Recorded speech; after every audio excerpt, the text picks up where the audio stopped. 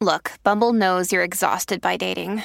All the must not take yourself too seriously and 6'1" since that matters. And what do I even say other than hey?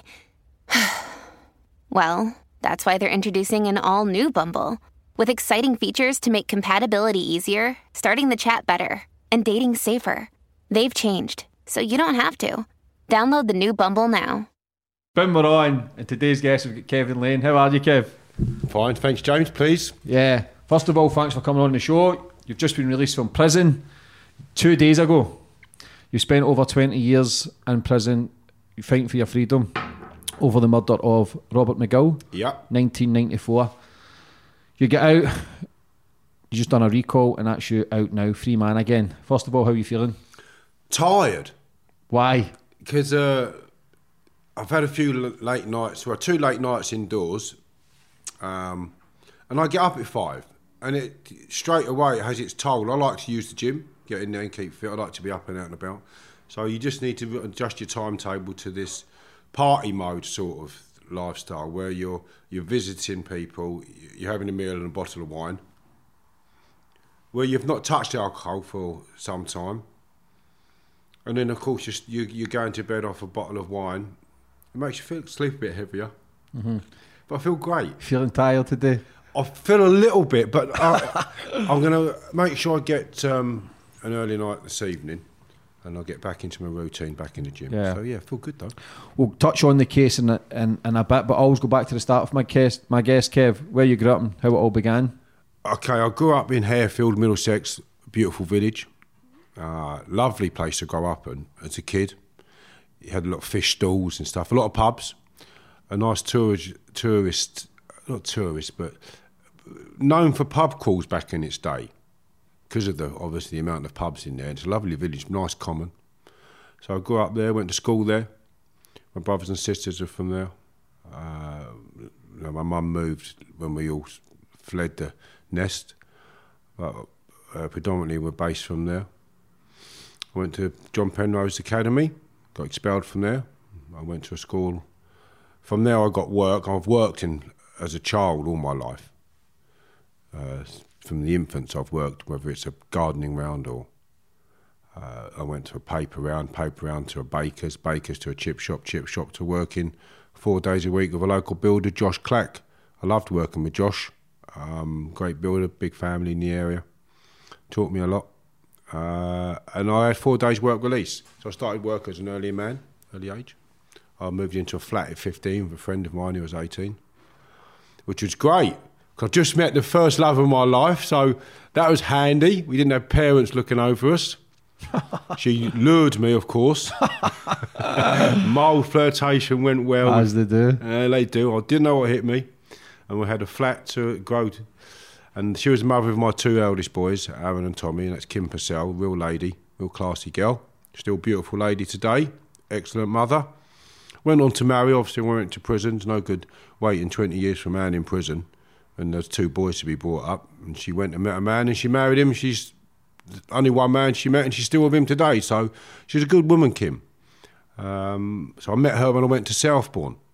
I fancied her mate, right? And someone told me she fancied me. So I thought, she's all right as well. So I went with her. And I'm glad I did because, she's more suited. So then I had 2 children. Aaron and Tommy, like I say, carried on working, did really well with work. I like work. Where did you get that ingrained into you from a young age to work? Was that come from mum or dad? Well, Dad was a groundsman. He did pipe, laid the grounds of building houses. Grounds worker, not as in tennis courts and stuff, but ground. Who gave you the nudge though to be grafting at a young age and working hard to make your own money? Well, Mum and Dad split up when I was young. When I was, you? Massively so, because you do have hand-me-downs and you get your brother's jumper or a knitted cardigan.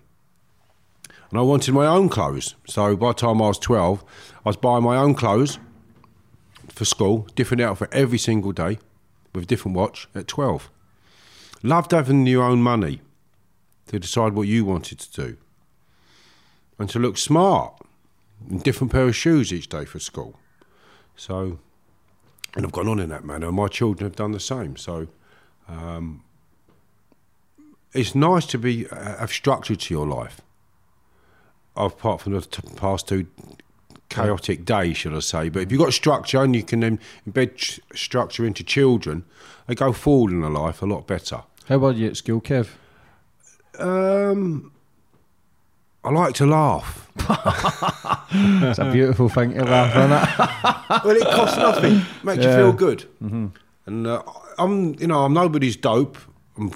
I educated myself in my sentence. I drafted my own representations in that. My barrister said I'm the most well-informed person he's ever represented. So I'm proud of that 20 years of no TV, studying and reading has done a lot for me. And I did separate studies too, working on my case all the time. But I loved school, and I did get expelled for shenanigans, just having too much energy. And I remember seeing a child psychologist, and he said, there's nothing wrong with him, he's just got loads of energy. I'd play sport all day long, whatever I could do, whether it's carrying a bag of golf clubs around a golf course, just to be involved in it, I would go and do it. I would turn up at the men's 11 cricket team when I was 12 just to get a game and get that ball hit you and you think, shit, it's coming at me and it's coming like a rocket. But I didn't catch, I was bleeding. I remember one instant like that, playing for the men's first team, to make the numbers up, so you go on the pitch, gosh, the bleeding ball's coming at me. And I'm not kidding, it hit my hands and he broke them. But I got 3 cakes and a nice meal at lunchtime. How was it? When was the first time you got into trouble, Kev? I got arrested for a fight when I was 15, 16, with an elderly lad, a bit older than me, a few years older than me, over a burger. Broke his nose, got arrested, assault. That was 15, 16.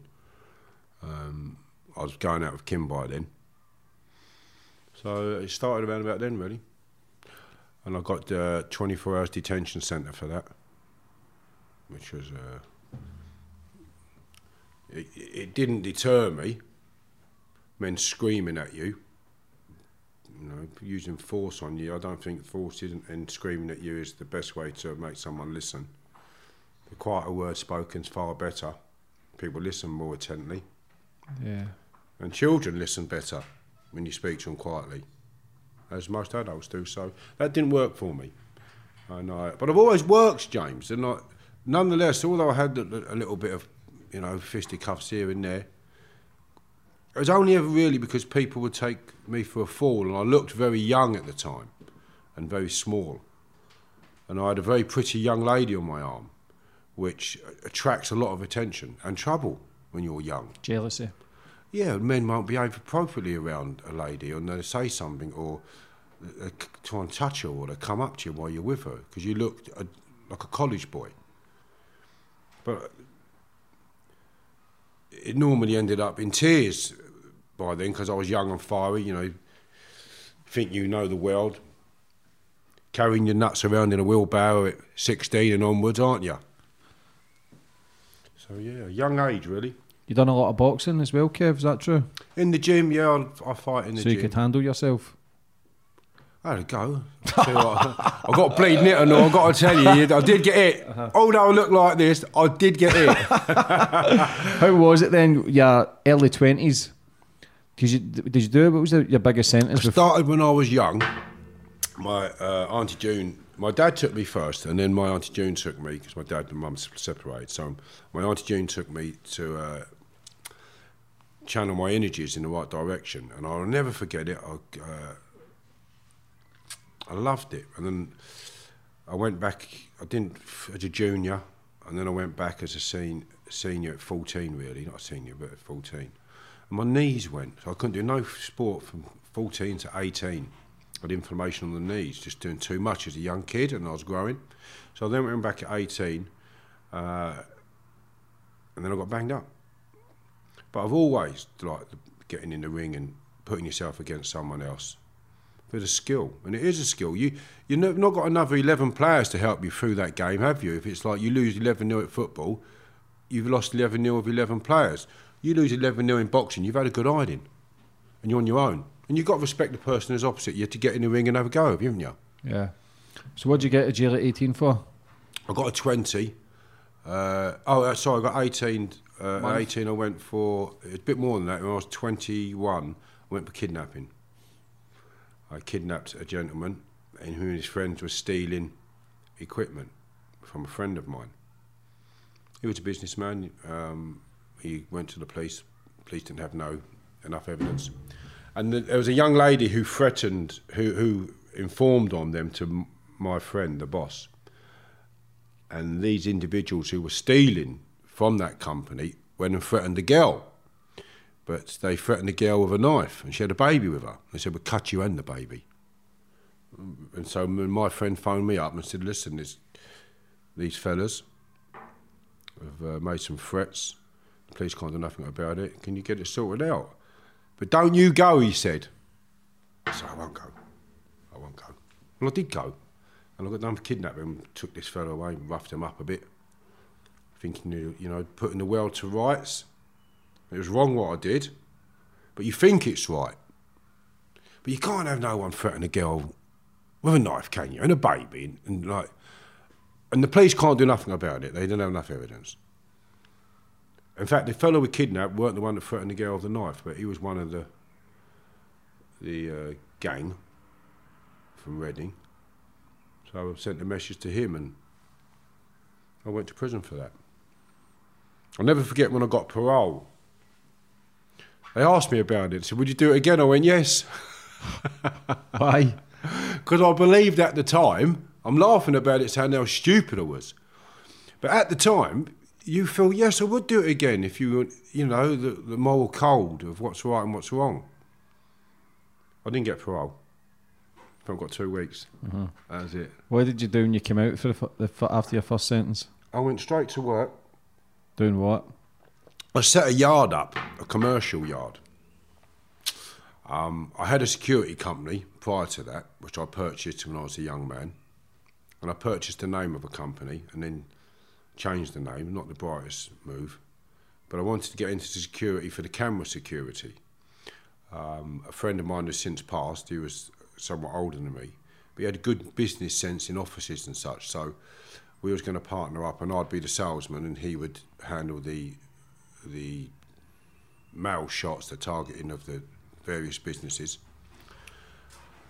And I got arrested for the kidnapping, so I never made I had an appointment in Earls Court with an American company to do camera security, and I never made that. And I would have branched off then into the camera security, and look where it is now. It's everywhere. So that was, 32 years ago, I was going to do that.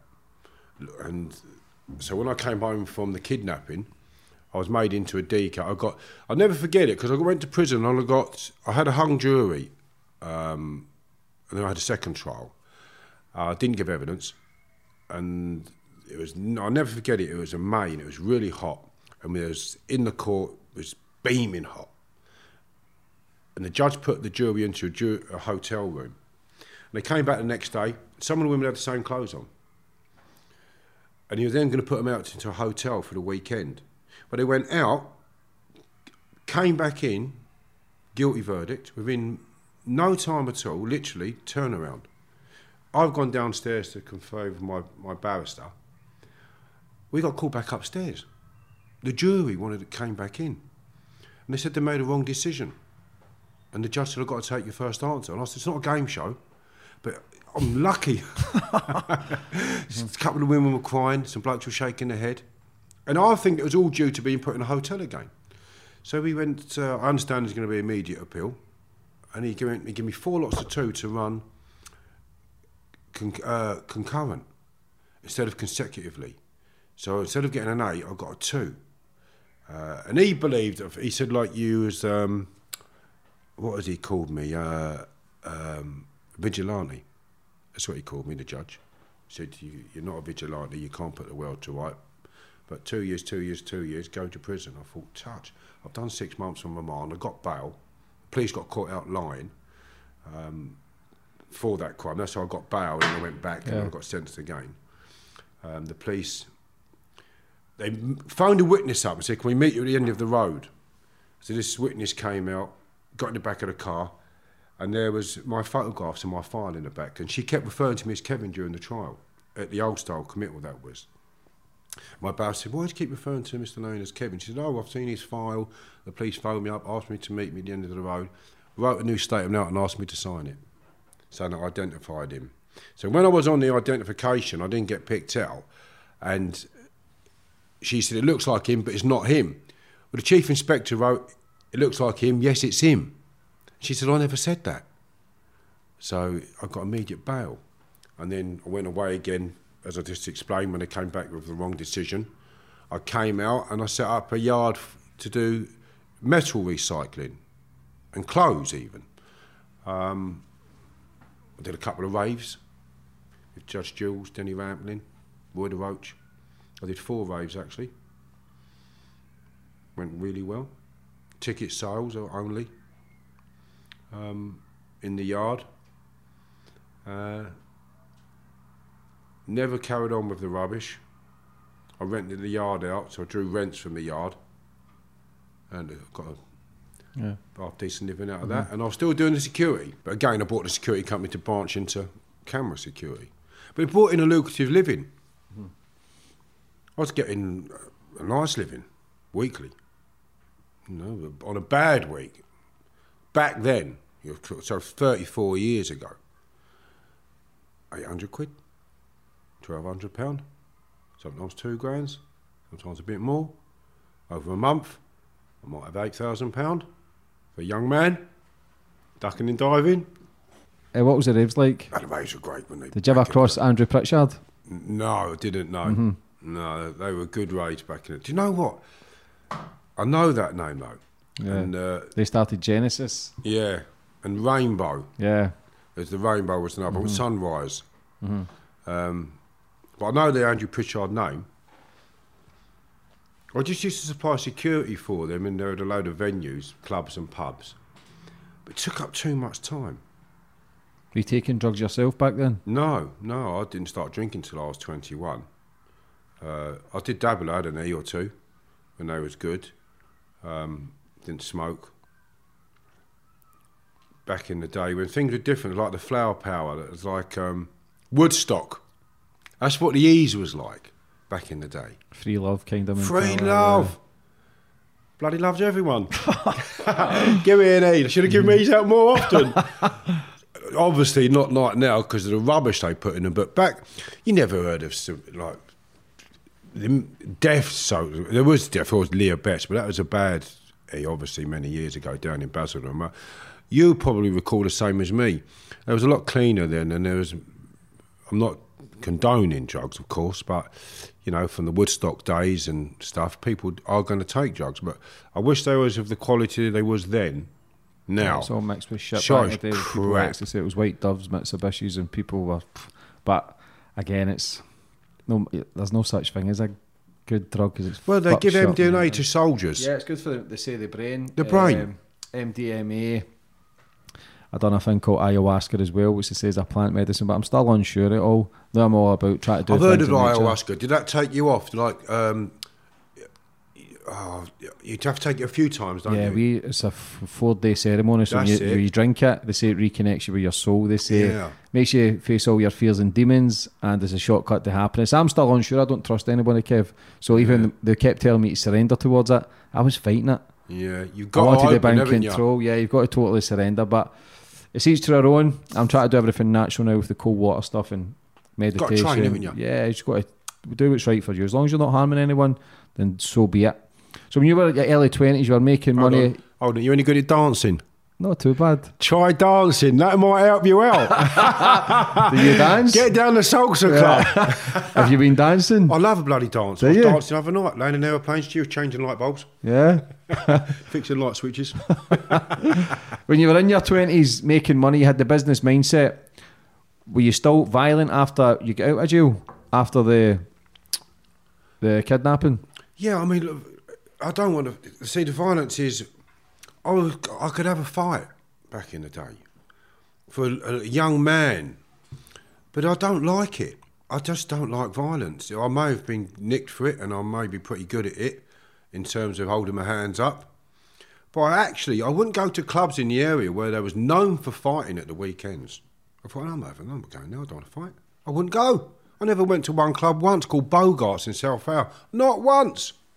Never took my girlfriend there, the mother of my children. No chance. Fighting her every week. And I thought, well, do you know what? If I'm going to be going to the clubs, I don't drink. I've just started boxing again. I was doing all right anyway. I bought my first house, a flat, when I was 18. And I earned all right out of that when the property market was booming. So I was always doing little bits and pieces. And I bought a house by then. I was buying and selling cars. And I had some lovely cars, you know, Porsches and stuff like that, where there'd be 150 grand, 100 grand now, paid for cash, out of Berkeley Square and Henleys, things like that. So I was doing really well. I've lost my pattern of thought there. So what was we saying about? Oh, you're just doing well in your early 20s. I saying you're still violent. Yeah, but the violence, it's like, it just comes if you're young and you're out in the clubs. And were you feared at a young age, Kev, or were you respected? Respect is a big difference, isn't there? Yeah, of course. Mm-hmm. You can fear someone because he'll stab you. But you can respect somebody because he will stand his ground, and he may be the smallest fella or the biggest fella. But he might be the biggest fella with the smallest heart. So I respect everybody, and I don't misjudge anybody at all. Anybody. But I believe you can have people's respect from being transparent and decent, and don't go treading on people's toes. Otherwise, don't tread on mine, because I'll stamp on yours if you do. Leave me alone, I'll leave you alone. But back in the day, if you crossed me, I would take umbrage with it and make sure that we had a set to. Which isn't clever. You know, you're young, and I wish I'd done a lot of things different. Maybe if my father had been around and hadn't died when I was a young man. How old were you? Well, I was 21 when my father died. But they separated, as I said, my mother and my father, and I didn't see much of my dad. And did that play a massive effect on you with the anger and the violence, the frustration, the kind of abandonment issues? You don't think of the abandonment issues until you go to prison and you hear it. But of course, so you turn up to play your game of football, and you'd be there an hour early, waiting. No one else there. I'd get there early. I'm wishing my dad was there. And it does have an effect on you, because I think my dad would have kept me in tow. My dad, I'm the only one that looks like my dad. He was Scottish. Good jokes. Cockney jock. Yeah. So, yeah, if I'd had a male figure in the house who I looked up to as a father, then yes, but I didn't. Yeah, if your dad goes, then if it's free reins to try and figure it out for yourself to grow up fast. I was fighting by the time I was in the infants. My brother had a car accident. He got hit by a car, nearly died. He had all plates in his head. He was flown to hospital by helicopter. He had a Mr. Magoo crash helmet. Kids can be, you know, spiteful. Unfortunately, they don't mean to be. Were you speaking to your dad before he died? Well, I was, and I went to prison, and they just got phones in the prison then, but you had to make it not on the landings, it was in an office, and you had to book it. So the last time I would have spoke to him was at his deathbed, but they didn't jack the call up, so I missed it. And I phoned home, Kim. She obviously knew I hadn't been told, because they'd phoned the prison and said that her father's going to pass away and everything's failing. He'd like to speak to his son, and obviously the prison couldn't jack it up. So when I did get the phone call, I was told my father had passed away. Did that piss you off?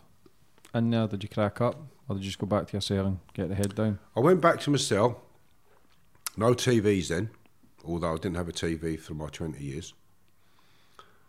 Very bleak cell. So prison teaches you to harden it. It builds character, many different types of characters. And I recall sitting on a table at a window, no curtains, outside all lit up, and a dog handler walked past. And he said, "You all right, mate?" It was about 2 in the morning, 2:30 in the morning, something like that. And he said, "You all right?" I said, "Yeah, I'm okay, mate." Lovely evening, mate. Thank you.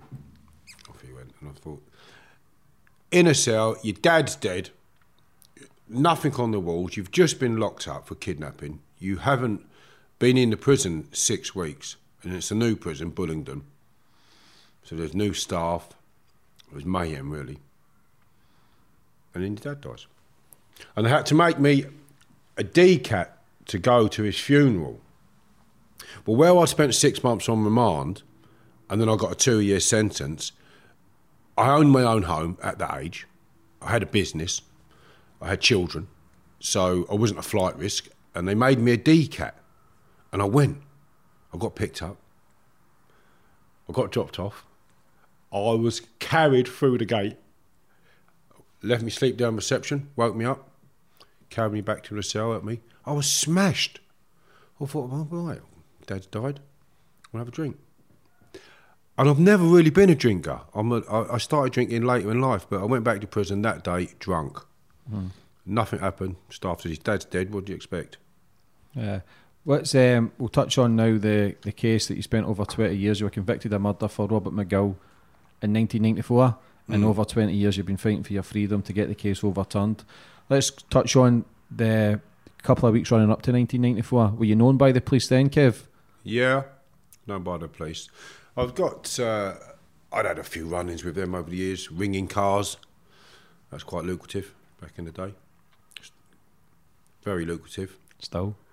Yeah, it's very lucrative, yeah. But I worked though, James. I still worked, even though I'd buy a stolen recovered car for $4,000, get some interior fitted into it, sell it for 14. I was making a lot of money back then.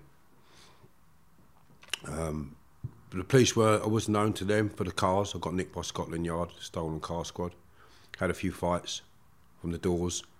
Got stabbed there. I took the knife off the person and stabbed him back with it. I got arrested for that. Not self-defence? Well, it was, regardless of taking his knife off of him, I stuck it back in a handful of times. And I shouldn't have done that, obviously. Self-defence, Officer. so innit? Yeah. I went to court though, got a not guilty. I laugh about it, but I was thinking, he pulled the knife out of me.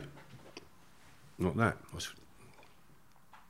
Obviously, caught me. And that was there was a big scar that was many years ago, literally. And the one above it, you can put your finger in it. So I got arrested for that and bits and pieces like that, yeah. So, did you know Robert McGill? No, never. And when did the police come knocking at your door for that murder? How many months after it, or weeks after it, or was it days after I it? got arrested on the 10th of January. That was in the 95? Yeah. And they released me. I thought he was saying like this. They arrested me at Hexham Magistrates Court. I had a fight with some rugby players, which is in my book, Fit Up and Fighting Back. Which is out now, which people can get on Amazon. Get on Amazon and all my social platforms under the same name. If you want to support me and see material that's available in relation to that book. So, and it's the facts are in there about being arrested at Hexham Magistrates Court. I had a fight with a couple of rugby players. I got arrested for it. Went back to appear at court. I got arrested at court for the Bob McGill murder. Taken down the motorway with blue lights, front and back, armed police. I think, what's going on here? And I remember Spackman coming to my this. And this is a copper who ended up being corrupt and getting charged himself for tampering with other people's evidence and being a wronging. And I couldn't quite make it out. I was thinking, I ain't done it, so I'll be okay. Famous last words. Like the ice cream was. Yeah, Joe Steele and T.C. Campbell. T.C. Campbell, years and years. And Bridgewater 3, the Birmingham 4, the Guildford 6. 5 appeals some of those lads had before they finally said didn't do it. And I got released from Watford Police Station. But at that time, Roger Vincent, he'd been arrested with David Smith. They were the original suspects going around bragging that they'd done it, calling themselves Ronnie and Reggie. And I still don't know which one thinks he's Ronnie, but I'd like to find out. So it'd amuse me. So they was telling people, like they say, there was Ronnie and Reggie. A number of other factors in relation That's Roger to Vincent and David Smith. Yeah, I didn't know at that time that they had had confidential chats with the police. With the informants? Yes. asked to speak to the police on a confidential basis. Signed it in 5 places, custody record, can't get out of it, taken to the interview room for these requests. And they were kept from me. But at the time, I was in the police station, Spackman shot up to see Vincent in Woodhill Prison. And then there's a gentleman in the book, and I don't want to refer to that, but the book sets out my case for you all to read and judge for yourself based on the evidence that's put before you. And they went to Vincent. And I believe they went to him to say, right, we've got Lane in the police station. You've told us he did the murder, and you've told us other factors about what you say he's done. And he put me forward for another 2 murders. And I'm saying, well, go and speak to him if he knows so much about them. That's what I say now. Because I've never been arrested for a murder until now. And the fella that was... So Bob McGill was murdered, and there was a shotgun used on the murder. That shotgun was sold by Roger Vincent to a gentleman called Tam Jury. Tam Jury came forward. He said, I've been told to look at this website, blah, blah, blah, blah. I've been up all night contacting my solicitor. He said, I bought the gun, he said, used in this murder. I bought it off of Roger Vincent. Now, he looks like he has glass in his porridge, this Tam Jury. You know, he's a Glaswegian, he's a tough old cookie. And he bought the gun because he needed a bit of protection. He was having some trouble at the time, back in his day. He came forward and said, I bought the gun. Roger Vincent sold it to me. 2 weeks after he sold it to me, he phoned me up and said, don't get caught with that gun. He said, he's blown someone's head off with it. It's hot. All right? So then, I then get arrested. Tam Jury dumps a gun in the sea. I get arrested. Spackman shoots up to see Vincent. Smith has been released as well. He's not been remanded.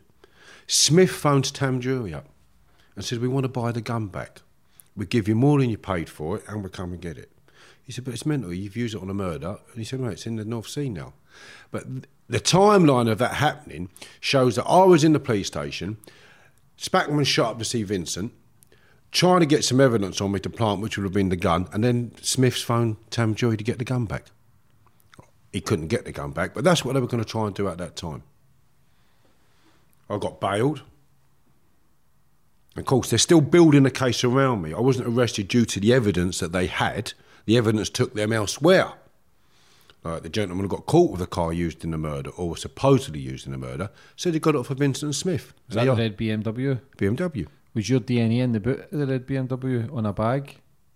They say so, yeah, but there's the Panorama programme on YouTube, Fitted Up and Fighting Back, quite clearly shows what took place there. So they says that you had a bag, no gun in it, no gun residue, but potentially the way you're holding the bag, as if you were holding a gun? They said that there was nitroglycerin and dinitrollerin in the bag, which is consistent with having a gun in there. But it was one particle. And as I said, the Panorama programme shows that you get contaminated on a train. If you had a licence for a gun and you went shooting, touching you, I would get contaminated. Pretty much a dead cert. You'd have it all in your car, you'd have it everywhere. And they turned around and said I'd gripped a gun inside a bag, and the line on my palm were consistent with gripping a Mossberg pump action in that bag. And they said that to the jury. And the jury thinking, oh, so he's gripped a gun in a bag, that bag's had ammunition in it, or it's had a gun in it, he must know something. And I'm sitting there thinking, how can they get away with this? I knew I hadn't gripped a gun in a bag. And at that point there, where they're coming out of statements like that, I knew I was buggered. I thought, I'm getting fitted up here. Because they're making statements of untruth. The red BM, your son's DNA was in the Yeah, my son fingerprints. was in it. So that was your car. How did they end up getting that car? Well, I had a car. I had a Ford Cosworth, when they first come out. Yeah. Fast. I had one of them. And it got stolen off my drive. Over the next course of a few days, I started looking at another car. Couldn't see one I wanted. And that was offered to me to borrow. So he said, it's in the car park, I'm doing a bit of work. Of course, BMW, I've been to look at 2 BMWs over that weekend, an Astra and XR2, I thought they'd do for running around in. But they were too expensive, so I didn't buy them, in terms of they were only too much money for the car. So I've gone to pick this BMW up in the Reindeer Public House. Of course, it was a bit of an old banger. I took it back 2 days later, but I'd had it in my possession. So I'd had my car stolen, borrowed that car, give the car back. That car was seen being driven by another male with dark hair 2 days after I dropped the car back by a police officer that knows me and says it wasn't Kevin Lane driving that car. By which time I'd returned the car. So who's had it in between? How long was your case on for? How long did it run for? Well, I had a 13-day trial. Which isn't pretty long for a murder trial. No, and 21 days. Second time was 11, actually. So your first trial, you got there was no evidence. It got thrown out. Hung jury. Yeah, hung jury. So, but your co-accused was it Vincent or was it Smith? Vincent was kept in different prisons up and down the country. He was having police visits, which again I've got proof of. Was that the first case that you two were in the dock together? Yeah, never knew Vincent. And he got let go, but it was only you that stood trial yourself? Yeah. So you never know any of those men, Smith or... No, Smith. Smith would come into a club I used to work the door at a few times. But it just, I didn't know him as in terms of knockabout of him. And Vincent, I'll never forget, when he did eventually come to Belmarsh Unit, after being moved around the country for police visits, when we was driving all the armed police rounds in the vans, being bounced around, going round roundabouts the wrong way, he chirped up. He said, "I remember you," he said. "You used to come round and collect your monies from the pubs for your security." I know, did you? Now, he said that, but there's police officers in the back of that prison van that shouldn't have been there. They didn't need to be in the van. And they was there writing everything down. But no, I never knew Vincent. So when you got away with it the first time with the hung jury, were you thinking, okay, never hear from it again? Or did you realise that we're trying to build a bigger case against you? Well, I knew things were wrong I had money sent to me in Spain. That money, no records of that. I knew banks kept records, but the police had been in there and searched the records before my solicitor, Thomas Cook and stuff like that. They presented information forward to the court that I knew was wrong. And I was getting worried then. More so when we found out, I didn't find out this for years later, but I sensed something was wrong. I said, there's something going on. I said, I can't put my finger on it, but there's some untoward going on here. Which came apparent years later when I got my solicitor's case file. I said, can I have your file? I want to go through it. See what letters you've sent, timelines and such. Because I wrote over 10,000 letters while I didn't have the TV and just threw myself into my case. And in my solicitor's custody case file, there was notes. And in the notes, he's turned around and said, bumped into Officer Spackman in the corridor. Told me the split of the jury. Now, whatever goes on in the jury room is sacrosanct. It's not meant to... Whatever goes in there doesn't leave there. He told my solicitor the split of the jury. He said it's 8-4. And we're going for another trial, he says, if you get a hung jury on the next one as well. Now, how did he know what was going on in that jury room? Shouldn't have happened. And I believe that there was a police officer who was the foreman on that jury. I believe he was a policeman. Great, but I don't think police should be in the jury. And I don't think they should have 24-hour armed protection most of the time, just so they can get spoken to by a police officer who become friendly with. You can turn the jury against the defendant. Armed police on the roof, helicopter taking me to court. That doesn't look good though when it goes on in the papers and the news and juries see that, because they then start thinking this guy is proper. Kids used to come and see me in prison. I say, Uncle Kevin, what are you in prison for? I say, throwing stones at low-flying aeroplanes. And then I thought about the helicopter above the van. So what was the evidence then from the first case that done you for the second case? Did they have new evidence? Or was it just a retrial? There's no new evidence. It was just what Vincent had told them, off the record. I was responsible for a number of murders that had unsolved. So that made me quite high profile in the eyes of the police. So a hitman? Yeah, a hitman. And I was a Hoover salesman, Hoover cleaner. I'm not smiling about it, having a laugh, but I was going to call my book Hitman or Hoover Salesman, You Decide, with a question mark. That's why I smile about it. Okay, so in their eyes, one of these murders was discussed in the House of Commons, and another country suspended links with England over it. It's quite a high-profile murder. And other murders that, again, it's common knowledge who committed those murders within the criminal fraternity and outside of that now, because there are like Charlie Wilson. Someone mentioned that with me. I said, well, You want to check the dates of that. Jill Dando said I was working with the police on that. They'd come and see me and I didn't agree with the murder. They made a public apology, said, no, we haven't seen him, he wouldn't talk to us. I wouldn't. So the evidence against me in my second trial was pretty much the same as the first, but they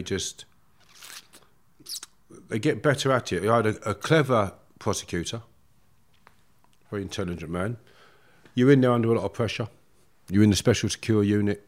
You're not getting the evidence that you're asking for. I mean, I got statements off of a fellow involved in the case, and Leonard Bennett, he was given a car by Vincent and Smith to burn. His statements were withheld from me for a number of years till after I was convicted. 2007 I got them. Why is that? Because he says Vincent and Smith gave him the car and asked him to burn it. So if they'd have produced him in court, they dropped the charges, and he said I was paid to dispose of the car. They dropped the charges on him, because if they'd pursued the charges on him, he'd have been in the dock with me and Vincent. They'd have had to give his statements to us, which they withheld, and I never even knew they existed at the time. And it would have took the case in another direction. So where there was evidence that took the case in elsewhere, that was suppressed and withheld. And they went with me. So in 1996 you get found guilty. What's going through your mind then, Kev, when you're getting a life sentence for murder?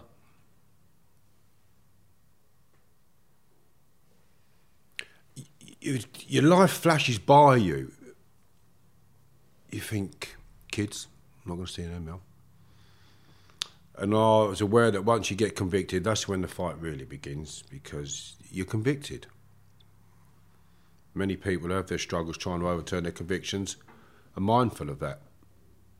It was a long battle.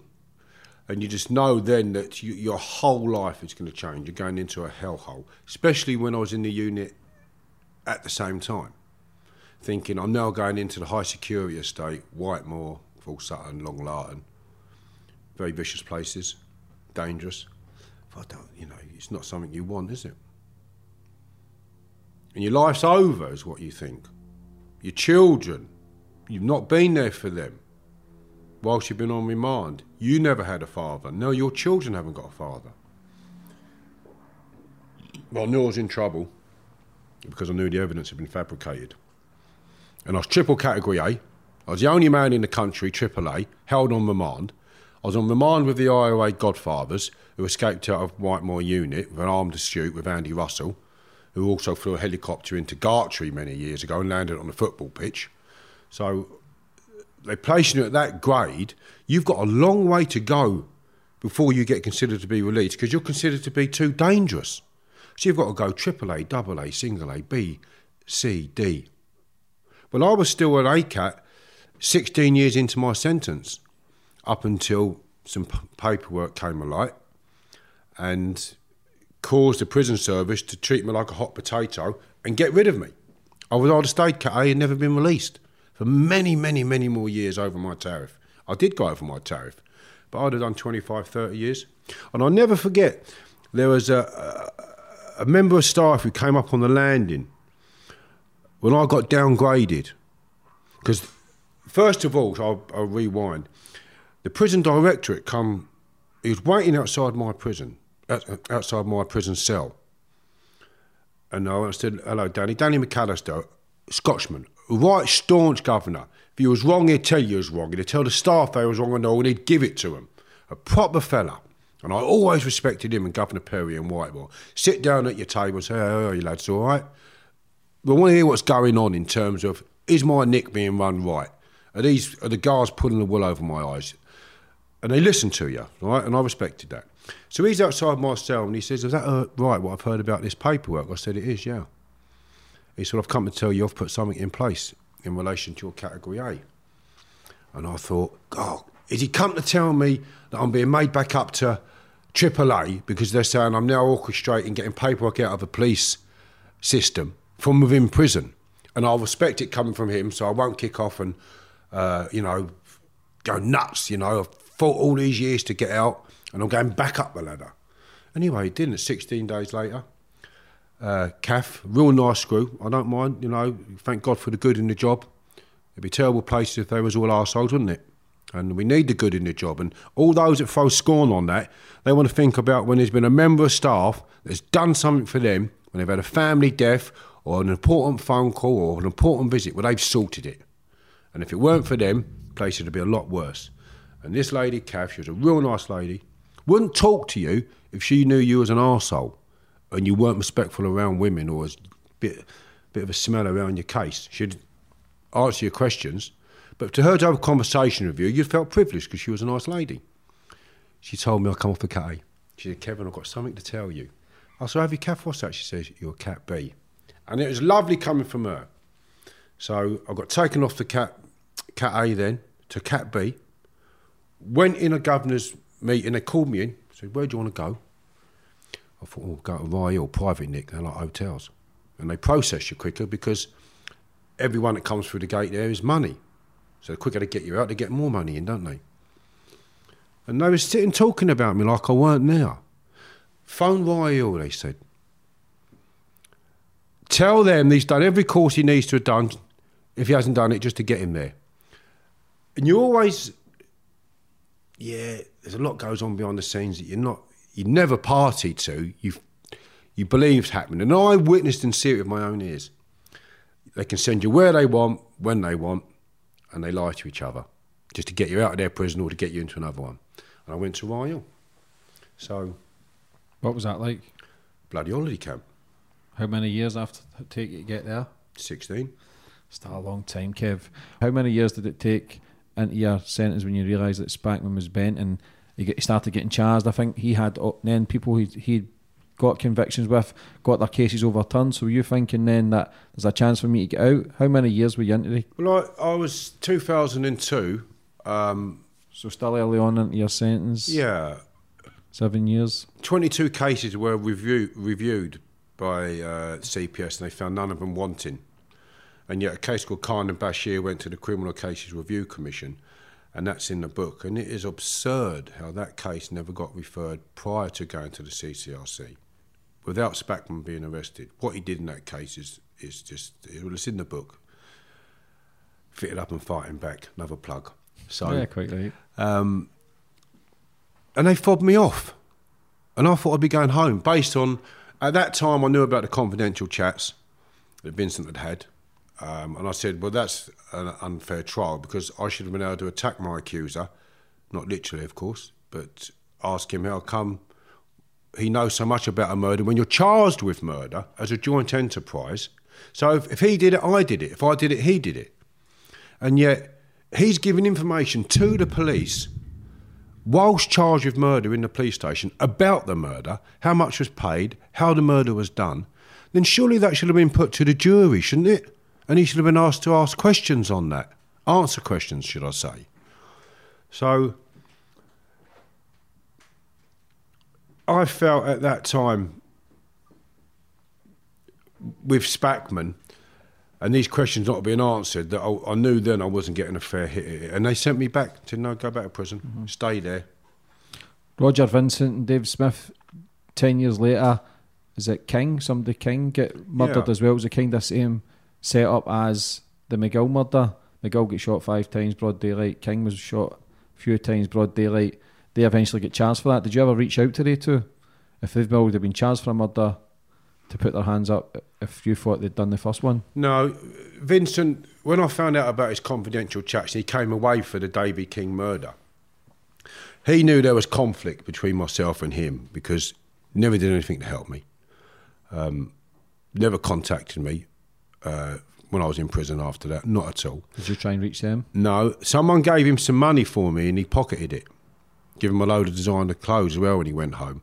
2 people, in fact, I know, gave him money. Sean Shinkwin, renowned English boxer. He got Fight of the Year when he was a professional. His nephew was Miles Shinkwin, the Southern Air title last year, I think. He gave him money. Vincent Bindi. He said, you're Kevin's Cody. Wallop, give him some money. My Cody. Thought I'm leading.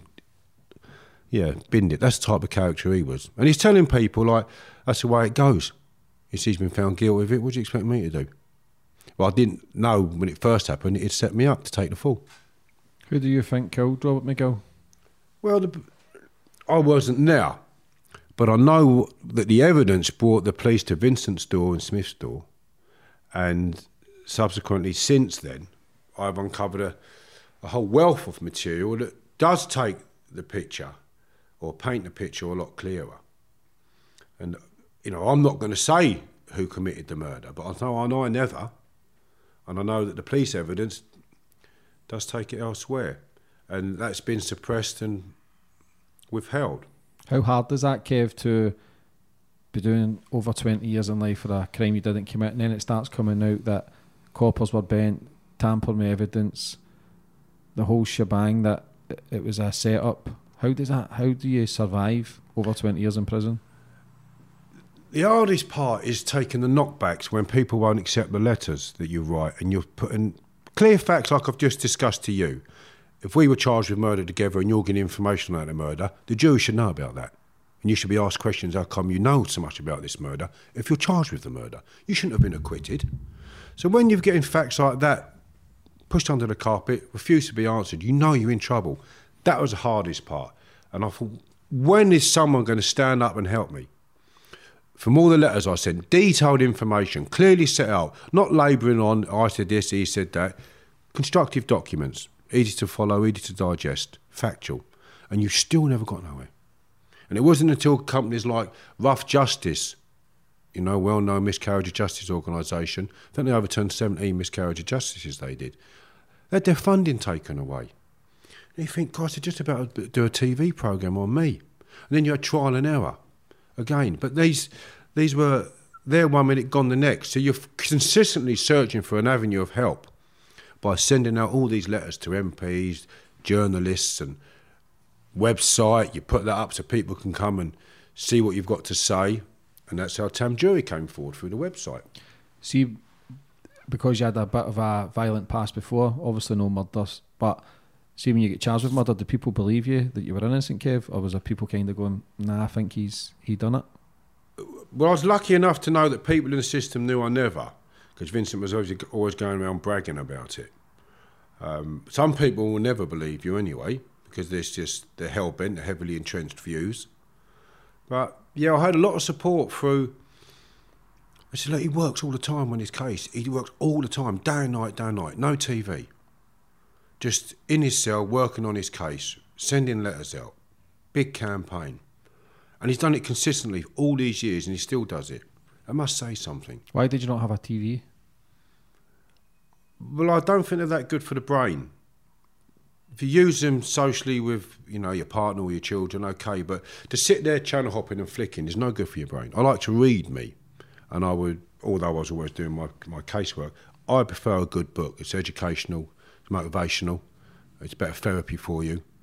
The sentences are that long now, you sit there just clock, watching nothing, bored. Where if I've got a good book, evening's gone, the week's gone, 2 weeks are gone.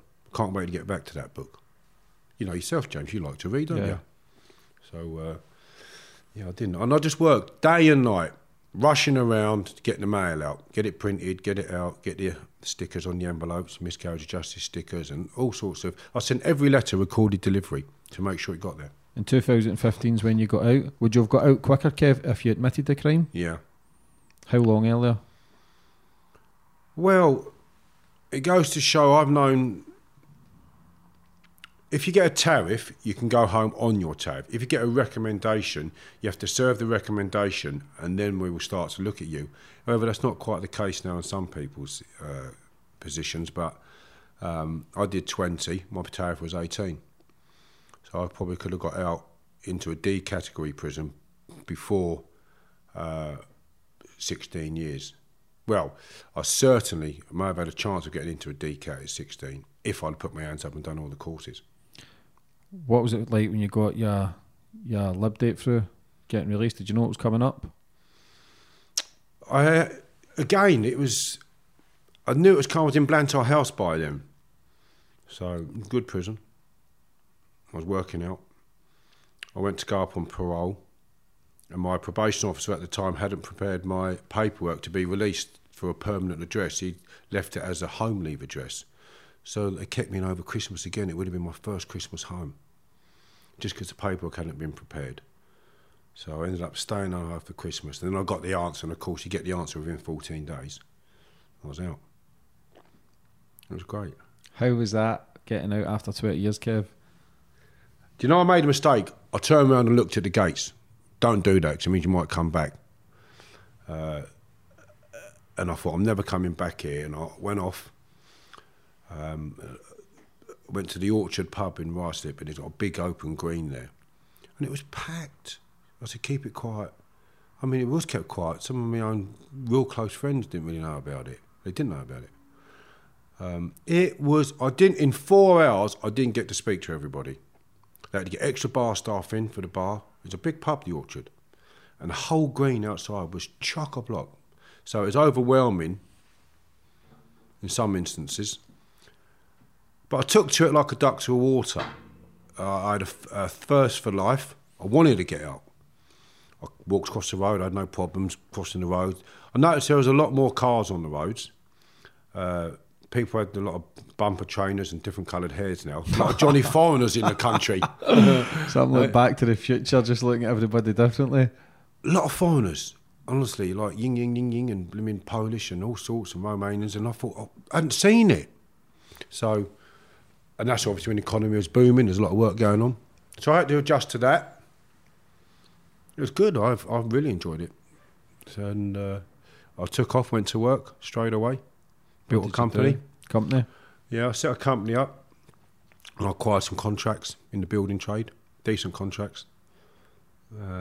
I think over the space of 1 year into the next, I took 1.7 million off of one company, and I had other contracts with other companies. I was doing £100,000 a month with insurance work as well with another company. I was doing okay. It was a hard game. You had to do it at 5:30 in the morning, 4:30, travelling up and down the country all the time, 7 days a week, having one Sunday off out of every 4. Offices and trucks and managing the men and managing the sites. It's not so I would do again. So I loved it in terms of work. Provided a good living for myself, I must say. I could go where I wanted, really. And if I wanted to get a tailor-made suit, for instance, I could. And it's nice to be able to do that when you've just come out of prison. And go to tailors that are... I might take you, actually. You're a sharp dresser. I'm more than happy You're to a sharp go, bro, dresser. yeah. Well, Donato Liguori, he's the #1 bespoke tailor in the world. He made this jacket and this shirt, okay? So he's very expensive, but he's got Eric Clapton and Tour de France winners, and he picks his clients, unless they've been referred to him. So I can go to him and get my suit made, all right, admittedly. He has different price ranges, I have to say, because he tells the royal family and the Saudis and things like that. But all very good. So I could do that from working hard. And I loved it. But years go quick. Before you know it, gone. You think, God, and you're working, you're tired. And I'm not doing that this time. I've got a modular home company, which I researched 4 years ago. I knew the country was going to go big on modular homes because of modern methods of construction. It far supersedes old conventional building now. And the book, I mean, Fitted Up and Fighting Back, I believe will take me places. I've done speeches at Cambridge, Oxford, been at Colchester, or just, Terry Marsh was there when I went there with Terry Marsh, and Razor Smith, he knows, he's a journalist. Great guy. Yeah. Oh, he's amazing, man. Love Noel. There you go. Great All guy. right, so I see him. Noel was, couldn't read or write, in prison, got a chap at the cell, son's dead, suicide. He done, fuck this, man. I think he was doing a life sentence at the time. Started educating himself, learning how to read and write. Now he's got his own publishing company. Phenomenal, man. I was with Noel when his son died. Where, yeah? And he was going to do something really where he lost the plot. Mm-hmm. And he put it in his book, and I said, listen, put your head on right the way round. That's not the way to be going. Because he didn't let him out for his son's funeral either. Yeah, he was going to do something. Love Noel. And he never did it. Mm-hmm. And he's always said, I'll never forget it, Kevin, you're sitting there. I just come back from a lay down, actually. I'd had a 28-day lay down in Belmarsh unit. They call it a cooling off period. I was cool on the first day I went there. I didn't need to be there 28 days. And, you're young again. And I came back and I was on Knowles Landing when Like I say, his son died. Sad. You're good friends with a good friend of mine as well, Paul Ferris. Yeah, great man. How do you know Paul? Yeah, through Franklin Prison. Yeah, I met him when I went there. Had a drink with him. You got And a drink he with used Scott, to, haven't you? he says there used to be like pubs and sales, and they used to have like a Friday night, like a pub, and you're all drinking and hooching, You partying. couldn't come to my cell to have a drink with me, unless you was invited, of course. And if you haven't dressed up. You got to dress up like you're going out Friday night. In you come. Get the music on, have a dance. See all the mad dancing people would go on. It was funny. And a bit of singing. I'm not a very good singer, but I believe, James, if I hadn't gone through that sentence laughing and joking and singing, I mean, God, passing out. I've done that a lot lately on that bloody drink, I've got to say, but I wouldn't have come out at the other end. And I went to see therapists when I came home, and I was seeing the top therapist in London, which I paid for. And he said, I'd never known you've spent so long in prison, Kevin, if you hadn't told me. He said, honestly, he said, you're fine. He said, everyone's got a cognitive defect. I said, it's not me, it's my mate. But yeah, when I interview people, there's something about you, Kev. You're very intelligent. You're bang on the money when it comes to business, other stuff like that. But Thank you. it's obviously you just got out a couple of days ago. We'll touch on, you got a recall there as well. Yeah. What was that for? Common assault. Ashamed of it. So as a lifer, you got to be in control of your emotions. Now, it doesn't matter, okay, what you do to me, whether you want to spit in my face, scratch my car, kick it, punch it. If I get out of that car and throw you, then I've lost control of my emotions, and that's what I got called back to prison for. What was that like when you says looking around at the gate and saying you'll never be back there, to then being back there, doing well for yourself, built businesses, got a good life, to then seeing yourself back in? It's very difficult because I'd let a lot of stuff go, whereas I would never have let it go years before. If I had a problem with you, I'd come and find, not you per se, but somebody. I'd say, well, let's do what men do best. Get the gloves on, or let's have a straightener. And we'll sort it out. So you can't do that when you're a lifer. You can't. People can take absolute liberties with you in your life, knowing that they've only got to make a phone call and you get recalled back in. And I thought, if I've been committing crime to earn a living, then I can justifiably say, right, yeah, I've been recalled to prison. But I've been recalled to prison for being, I believe, I should have walked home, okay, instead of... my car keys were taken, they was hidden. I couldn't find them, my phone, my wallet, my house keys, so I couldn't leave. And the court told me I should have walked home, which was 50 miles. Yeah, well, they're probably right. I wouldn't have spent 14 months in prison. But it's not as simple as that, as you know. And hence, getting recalled to prison for... I wasn't drunk either. For somebody who had consumed some alcohol and was upset. For something I feel I could have been managed in society for. It was a crime, yeah, I broke the law, got done for common assault, and it was upgraded to assault by beating. No beating, I threw the person, literally, and it's on video, so I can, if anybody wants to bloody see it, I could put it up if I wanted to, but I won't. I found it very difficult, because when I got recalled, they said he's been on bail for 6 months. Why do I need to be managed back into prison for a common assault? Or why can't I do therapy outside? I've been out nearly 5 years. No problems. There's no police intelligence on lane, they said, whatsoever. So to be recalled into prison for something that I believe, if I wasn't a lifer, I'd have been bound over or something in society and remained free with 2 businesses. I had an overdraft facility for £450,000 with Lloyds in one of my businesses. And it was a lorry agency where you take mucks out the ground and you put materials back in and stuff like that. As soon as I went to prison, took it, shut it down. 14 months, never seen my baby son. COVID came in, so you banged up a lot more. And I thought, I found it very difficult in terms of accepting. I just didn't think it warranted being me recalled to prison for 14 months when I employed people. not one or two people. I had 25 staff on the book paying their taxes. Where do you go from here now, Kev? You still try to get your case overturned, or you just try to keep the head down, make more money, enjoy life, smile, laugh, dance, go salsa dancing? Where does Kev and Lane go from here? I'm going to have a mild flirtation. Okay. I'm going to...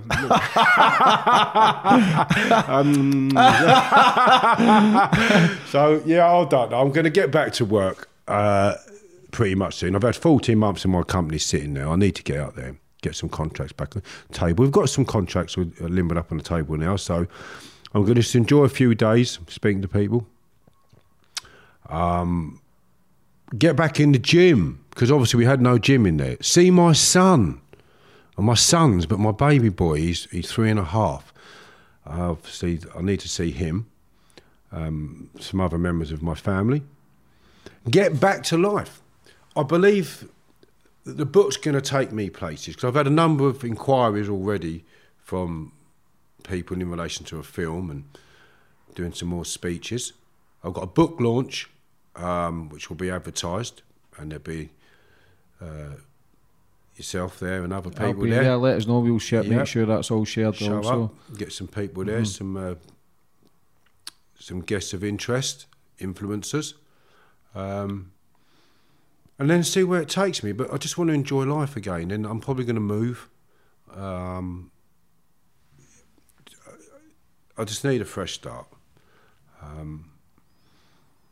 And if the book takes off, I mean, it's doing it phenomenally well, I must say. And if it continues in that light, this time next year, Rodney. You write another book as well? Well, Duncan Campbell, the senior journalist for The Guardian, he's like married to Julie Christie. He's done quite a few books. He's the sheriff of journalists, in my opinion. He read the book and he called up. He said, I've read it, bang, one go. He said, there must be a follow-on. He said, honestly, he said, it's a really good read. And he's given me a fair review for the back. And I've had a few of those reviews come back talking about the book. And for instance, the other day, a gentleman said he picked up, he read 100 pages in one go. Other people, bookstores, have said, best book they've read all year, last year, not this year.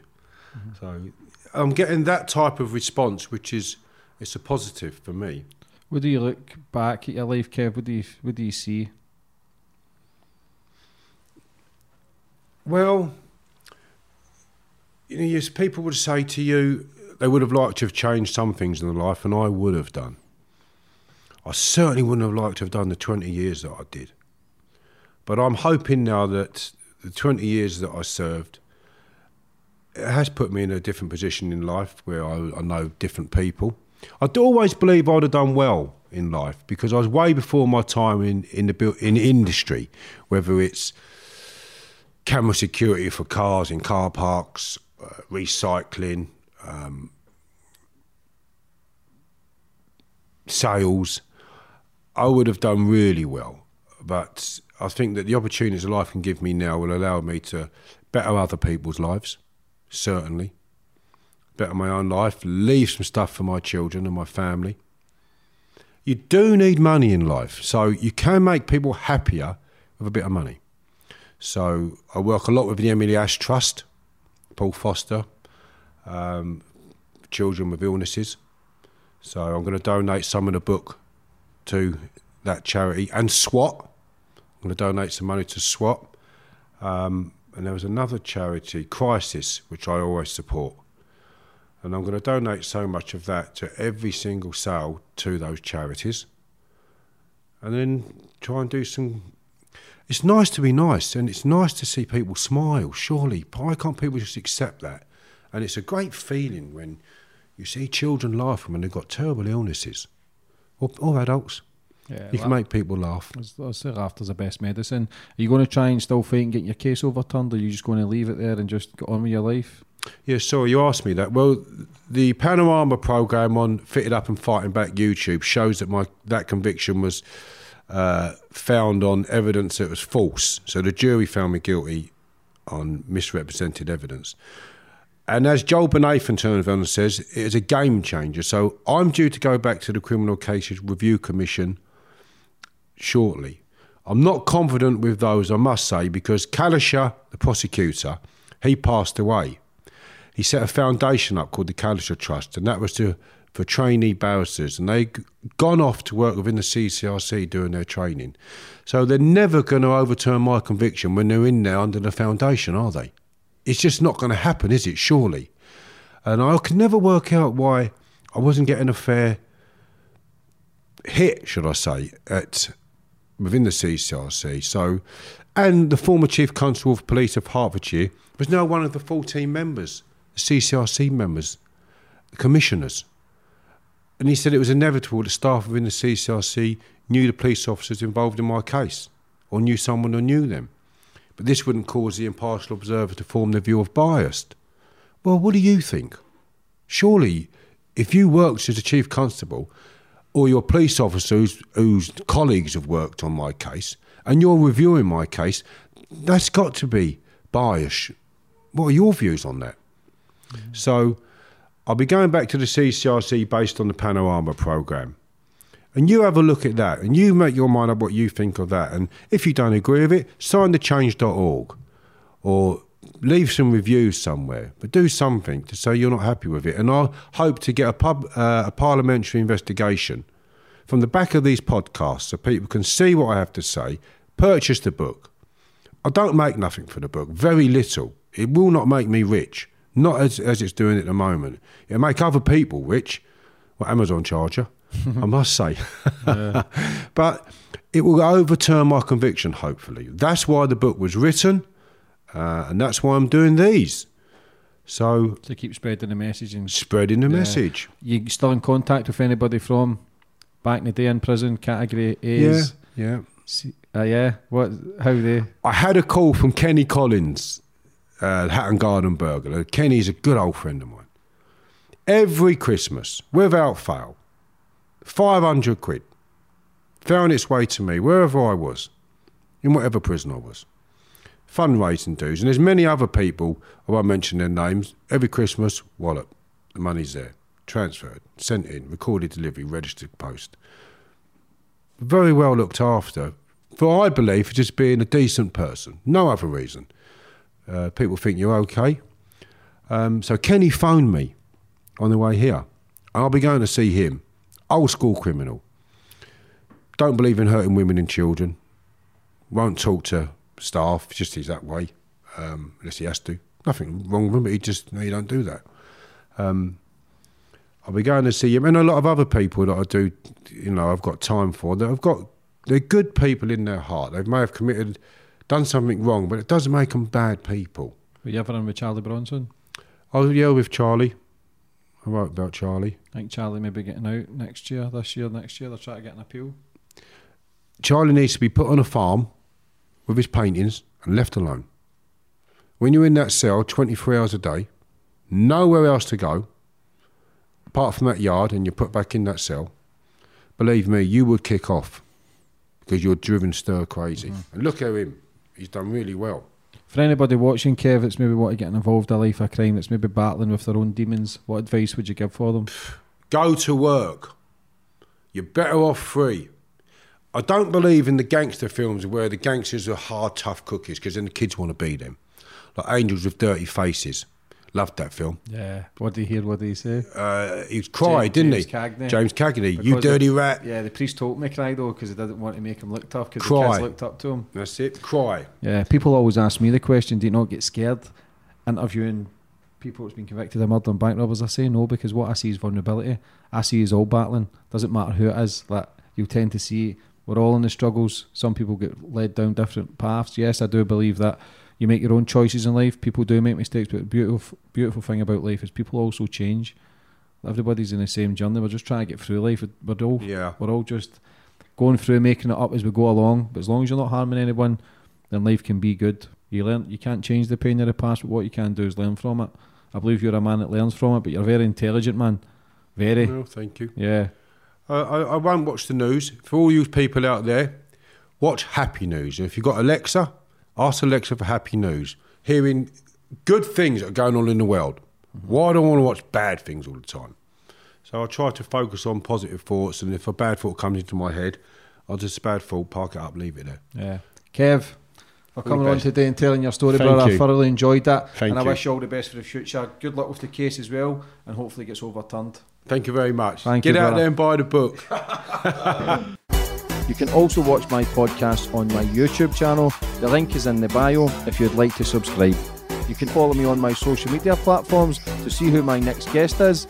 Follow me on Facebook at JamesEnglish11, Twitter, JamesEnglish0, Instagram, JamesEnglish2. You can also download these podcasts on iTunes or Spotify.